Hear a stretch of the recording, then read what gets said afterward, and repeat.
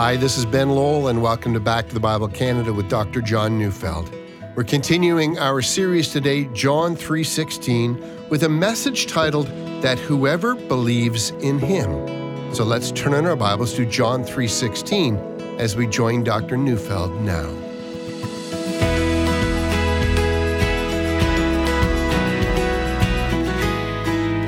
Belief is a strange word indeed. It's because if you think about it, we use it in so many different ways. Someone says, I believe I'll have another cup of coffee, which is to say, I've decided to have another cup of coffee. Belief can mean to decide. But someone might say, I believe in Chevys or Fords or Hondas or BMWs. I'm not trying to advertise for any car company here, but in that case, they mean they're committed to that make of vehicle. And the reason for that commitment might be varied. Perhaps they've read reliability reports or crash test scores, or perhaps, they just like the look of a vehicle and who drives them. And interestingly enough, a person might believe in a certain brand of automobile and not actually have one. That is to say, a person might be intellectually committed to something, but still not be willing or able to pay the price for it. Belief. It can mean to believe that something's true. Like, I believe in evolution, says one person, and the other says, I don't. One has belief, the other doesn't. And we might argue that kind of belief doesn't require commitment, but it does affect the way one views life and what one believes about a creator. It affects worldview. And that brings me to another use of the word belief. People will often say, I believe in God. Well, I certainly don't discourage that. Indeed, as a Christian, I encourage that. The evidence for a creator is everywhere. Indeed, Hebrews 11 verse 6 says that whoever would draw near to God must believe that he exists and that he rewards those who seek him. That is, at the very least, belief or faith does require an intellectual belief. And it is for those reasons that I delight in books like, Return of the God Hypothesis by Stephen Meyer. Meyer is a scientist and a Christian, and he discusses 3 scientific discoveries that reveal mind or intelligence behind the universe. And that kind of a book, especially in our atheistic culture, does urge unbelievers to read and to think. But belief in God is not enough. James says so. A very interesting passage, and it's found in James 2 verse 19. You believe that God is one. You do well. Even the demons believe and shudder. Now, James is saying that being a theist is not enough. It's a start, but it's only a start. And that brings me to consider the words of John 3:16, that God so loved the world that he gave his only Son, that whoever believes in him should not perish. That is, if the difference between perishing and having eternal life is a matter of belief, and that's surely what John 3:16 teaches, then we do well to be as precise as we can as to what is meant by believing. And I say this is an issue because this matter, in the minds of many, is confusing. How can I know that I have believed in the way that believing in Jesus is intended? And we've all heard of those who say they believe in Jesus but live immoral lives. So have they believed? And if the answer to that is no, then we all need some help. What does it mean to believe in Jesus so that we receive eternal life? And I think that we can say believing, at least the way the Bible defines it, consists of 4 elements. Let me list them at first, then we'll go over them in more detail. The first element is knowledge. We've got to know something. Now, the second element is approval. We must come to believe that it is good. The third element is surrender. That is, in order to believe, we must bend the knee and acknowledge, not my will, but yours be done. And then finally, the fourth element is trust. Now, before we go over each of these 4 elements that make up the sum total of what it means to believe, let me say that, these 4 elements aren't necessarily steps, one leading to the next. It's possible that a person moves from one element to the next in some kind of a sequence, but that's not always the case. A person often suddenly becomes aware that they believe. And I love to tell this story. It was told to me by someone I was very close to years ago. As a young man, I'm going to call him Jim. Jim was a university student. He had no Christian background, but someone, I think it was a classmate, had encouraged him to read the book of Romans, and he did. And he found the book intellectually fascinating, and so he read it again. Then he began to make an outline of the argument, and he would sit at the university pub and he'd make notes. A friend came to him one day and was surprised to see him studying from the Bible. And he said, "Jim, you don't believe that, do you?" And he was asking him, "Do you have belief?" And Jim, who told me the story later, simply said, "I just realized it when I was talking to him. I do." And might I add that Jim had come to embrace all four elements of believing, and that he did at the mere question that was asked to him, "Do you believe?" So let's go over the four elements of believing. The first, intellectual knowledge. There must be some things that we know. Paul speaks of that in Romans 10, verse 14. He says, "How then will they call on him in whom they have not believed? And how are they to believe in him of whom they have never heard? And how are they to hear without someone preaching?" So we can make a basic list of what it is that people need to know. And most obviously, they need to know that there is one God who is the creator of all things. You can't believe in Jesus and, let's say, be a polytheist or an animist. To believe in Jesus and maintain your belief in many gods or goddesses is really not to believe in Jesus at all. That's why some people are confused. They gladly place their belief in Jesus alongside of their belief in other contemporary belief systems. And so belief for them is simply an affirmation that they respect Jesus, even though I suppose they know very little about him. One has to be a monotheist to believe in Jesus, but one also has to believe more. One must also believe that God created us. One must believe that we fell into sin. Indeed, you must be convinced of your inherent sinfulness and your predisposition to sin against your Creator. You must believe that Jesus is the Son of God. You must believe that he died for your sins. You must believe that he rose from the dead. All these are a part of belief. Take this away, and there's no genuine belief at all. And you might wonder why I make so much of this, and I do so because of the prevalence of syncretism in the church. Syncretism is the attempt to sync, or to bring together various disparate thoughts. That is, you can be a Buddhist and a follower of Christ, say some. Buddhism teaches that there is no God to save us, that we must save ourselves. But the Christian faith teaches that we can't save ourselves, that we need a Savior. And Jesus is the very Savior that we need. But in the minds of some, you might think you can save yourself, and that Jesus provided some wonderful examples and teachings that will help you to do just that. But of course, in the end, it just won't do. For even while that kind of a syncretist might well say they believe in Jesus, they actually don't. See, the Jesus they believe in is not the historical Jesus, the real one that actually existed. Instead, it's the Jesus of a given philosophy or worldview. That is, Jesus is remade to make him appear to be something he never was. 2 Corinthians 11, verse 4. Paul has this complaint about some in the Corinthian church. "For if someone comes and proclaims another Jesus than the one we proclaimed, or if you receive a different spirit from the one you received, or if you accept a different gospel from the one you accepted, you put up with it readily enough." Indeed, there are still some who would readily put up with a Jesus that never existed, but it's not believing. And so the first element of believing has to include intellectual knowledge. One must believe truth. The second element of believing is approval of that truth. Now, that might seem rather straightforward. After all, one might intellectually believe, but we would never say that one believes unless you approve of what you believe. And yet there are examples in the Bible of people who do just that. One example is in Acts 26, 26 to 28. And in that passage, Paul is defending himself at a trial, and he appears before King Agrippa. Listen to the dialogue. Paul speaks first. "For the king knows about these things, and to him I speak boldly, for I am persuaded that none of these things has escaped his notice, for this has not been done in a corner. King Agrippa, do you believe the prophets? I know that you believe." And Agrippa said to Paul, "In a short time would you persuade me to be a Christian?"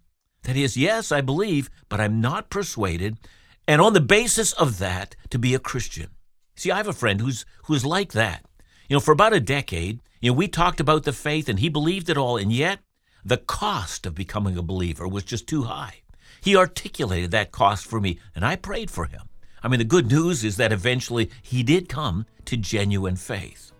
Well, John 3:16, that if you believe in him, The context of that is that a rabbi named Nicodemus came to Jesus and announced that he believed. He said, speaking to Jesus, "Rabbi, we know that you're a teacher come from God." Now, of course, there may have been many things about Jesus that he would have had trouble with, but at the same time, he does believe in a sense. But still, there's something missing. So we've talked about two essential elements of faith. The first is intellectual knowledge, the second is approval. But still, more is required.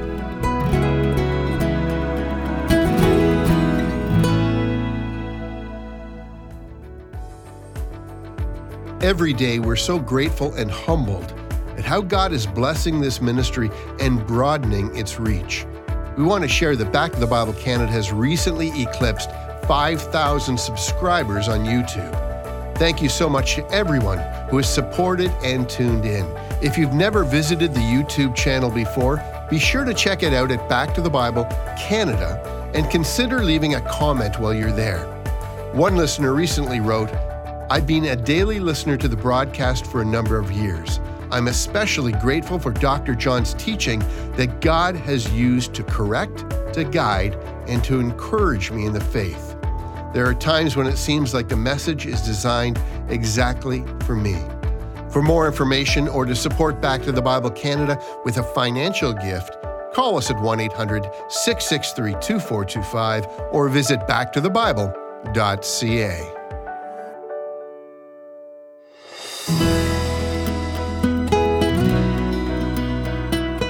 Let's go to the third essential element of genuine belief. This is the element of surrender. It is to repeat the words that Jesus said while he was in the Garden of Gethsemane. It is to say, "Not my will, but yours be done." Now, this element is akin to waving the white flag in battle. It is to say, "I give up. You've conquered. I am defeated." Another word for that, repentance. Repentance does involve an intellectual component. One has to understand that one is a sinner and then recognize one's sin, and one must turn from it. Let's consider some examples in Scripture, and the first one, that's in Acts chapter 14. Paul and Barnabas have just arrived in the city of Lystra, and while Paul is preaching there, he heals a man who's been crippled from birth. And in consequence, the people of the city begin to shout that the gods have come down to them in human form, and the city is in an uproar. And Paul responds, and listen to what he says, and here I'm reading Acts 14, verse 15. "Men, why are you doing these things? We also are men of like nature with you, and we bring you good news that you should turn from these vain things to a living God who made the heaven and the earth and the sea and all that is in them." Notice that in order to turn to the living God, these people were required to turn from the vanity of their idolatry. That is, Paul did not think it was possible to turn to God unless they turned from the idols. And that's what's meant by belief. You don't truly believe until you've turned from the things that displease God. Let's look at one more example, and this one is found in Acts 26. And in this example, Paul is retelling his own conversion story. But a part of his conversion story consists in his calling. That is, Paul is to preach the good news of Jesus to the Gentiles, and then Paul recounts what Jesus told him to preach. And here I'm reading Acts 26, verses 17 and 18, and I'm picking up halfway through the sentence. "Delivering you from your people and from the Gentiles, to whom I'm sending you, to open their eyes so that they may turn from darkness to light, and from the power of Satan to God, that they may receive forgiveness of sins and a place among those who are sanctified by faith in me." Notice, if you will, the last line. Those who hear the message that Paul is preaching to them will take their place among those who are sanctified or made holy, and this has happened by faith. In other words, faith, believing in Jesus, sums up the entire message of Paul. Notice then what's the content of Paul's message. He is to call people to turn from darkness to light. You'd almost hear the preacher there. He's announcing the good news. Turn from darkness in which you're living. Turn to the light of God. And then turn from the power of Satan. Stop following him. Turn to God. You'll receive forgiveness of sins. See, that kind of language, that's called repentance. And repentance means we're sorry for our sins, but it also means that we renounce those sins, and we also utterly reject our sinful ways. We view those sins in which we once lived as a load of trash. We just can't throw them away fast enough. But repentance also means that we forsake our sins. We turn in obedience to Christ. That's why I call this element of belief surrender. We actually say to Jesus, I'm raising the white flag. I no longer wish to call the shots in my life. Not my will, but yours be done. Now, before we move to the last essential element of belief, let me make sure that we don't misunderstand. I can almost hear the critic already. Are you saying that we need to be perfect or sinless in order to come to Christ? And to that, I would reply that nothing I've just said should give that impression. I might renounce something that I still struggle with, but I do renounce it. Let's say a man is a bully. He intimidates, he's large, he's imposing, he uses his fists with ease. Everyone's frightened of him. And one day this very man is confronted by Jesus and his saving news, and he comes to believe. And as a part of belief, he raises the white flag of surrender and renounces all his sinful practices. He gives his life fully to Jesus. He admits that his pugilistic behavior is sinful, and he utterly repents. He says to Jesus, not my will, but yours be done. It might be that this same man still struggles with anger in the future. He's got moments when his old sinful flesh reasserts itself. He's not perfect. He's anything but that. But he, because he has believed, will never again give in or simply go back to his old way of life. He'll fight the fight until the flesh has been defeated. Now, of course, the reason he does so, it's because he's been given a new heart and new nature. He has, according to John chapter 3, been born of the Spirit. He's now a new man, and that newness is seen in the fact that he's renounced that which is sinful. I think it's necessary to reemphasize this. To believe in Jesus is to surrender to Jesus. See, many churches, when they baptize a new believer, will ask that person, do you now renounce Satan and all his works? And whether they now renounce their sinful ways and acknowledge that Jesus is now their Lord. See, this act of repentance must never be forgotten. For people who have not repented but claim they believe in Jesus, they don't believe at all. 1 John 3:8-9. Whoever makes a practice of sinning is of the devil, for the devil has been sinning from the beginning. The reason the Son of God appeared was to destroy the works of the devil. No one born of God makes a practice of sinning, for God's seed abides in him, and he cannot keep on sinning because he has been born of God. Well, I don't want to belabor the point, but I do need to insist we don't misunderstand. It's been popular by some to suggest that you can have Jesus as your Savior, but not as your Lord. But by now that should be obvious. It's a lie. Unless you wave the white flag of surrender, you do not believe. Well, let's consider the fourth element of belief, and this is the element of trust. Of course, the first element of trust is that we trust that it is true when we hear that Christ died for our sins, that our sins are now taken away by what Christ did for us on the cross. All faith, all trust begins right there. After all, who would possibly repent if in doing so they had no chance of forgiveness? And so saving faith is confident trust that the suffering and dying of our Savior is payment for our sins, that my sin was dealt with on his cross. And that's what John has in mind in John 1 verse 12. But to all who did receive him, who believe in his name, he gave the right to become children of God. See, this receiving of Jesus is to welcome him and to trust him in all things. Let's go to John 5:24. Truly, truly, I say to you, whoever hears my word and believes him who sent me has eternal life. He does not come into judgment, but is passed from death to life. See, we proclaim that we know that we have been given eternal life because Jesus promised it, and we've come to trust him completely. And so even though everyone else condemns me, I am not eternally condemned, for Jesus has made promises to me, and I believe him. Here I need to add that both trust in Christ as well as repentance carry on throughout life. And so, for instance, when Jesus taught his disciples to pray, he taught them to pray regularly, forgive us our trespasses. And this constancy is also felt as we put our trust in Christ. We trust that he will never leave us, that heaven and earth will pass away, but his promises to us will never fail. We trust that he will cause all things to work together for good to those who love him. And if we should undergo great difficulty today, we trust that he's leading us into this difficulty and will eventually get us through it. Galatians 2:20. I have been crucified with Christ. It is no longer I who live, but Christ who lives in me. And the life I now live in the flesh, I live by faith in the Son of God, who loved me and gave himself for me. That is, I, right now, continue to live by faith. It's now the way in which I conduct my life. I trust in Christ. Just like our repentance, our faith on this side of eternity is not perfect. At times we will pray as the Father prayed. You remember the father of the demon-possessed son. I do believe. Help my unbelief. See, we all know that there are, for the believer, times when we do struggle with dark thoughts, feelings of unbelief. But our confidence is not in the strength of our faith. Our confidence is in Christ. That is to say, the object of faith is not faith, it's Christ. Some time ago, someone in the prosperity gospel asked me if I believed in faith, and not at all, I said. I believe in God. I believe in Jesus, his only Son, my Savior and my Lord. My faith is weak, but he's strong. And so here's the confidence we have, that God is love, and that the God who exists is in his essential nature love. We also know that God loved us in our sins. Even while we were yet sinners, Christ died for us.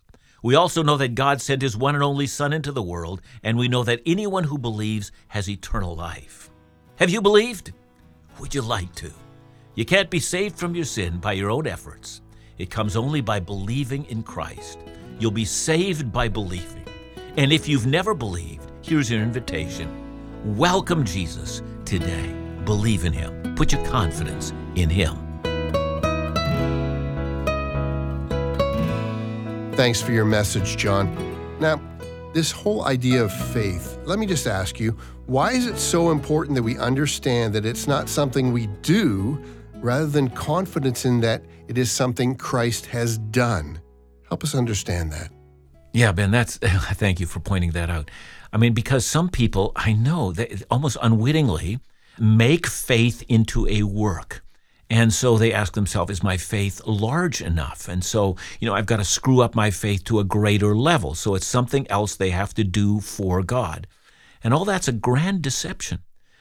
Faith is simply resting in what God has done and looking at the works of God and the promises that God has made, and then simply saying, yep, I believe every one of those. That's what faith is. It's belief in God, not belief in faith. Thanks, John. Remember to join us again tomorrow as we conclude our series, John 3:16, right here on Back to the Bible Canada, Bible teaching you can trust.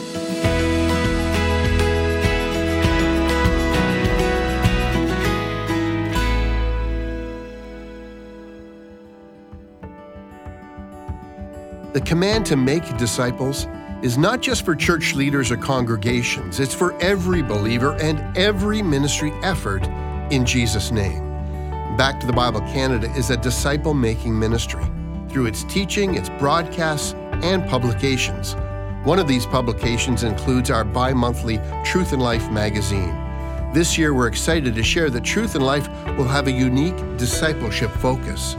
Each issue will highlight a different marker of discipleship.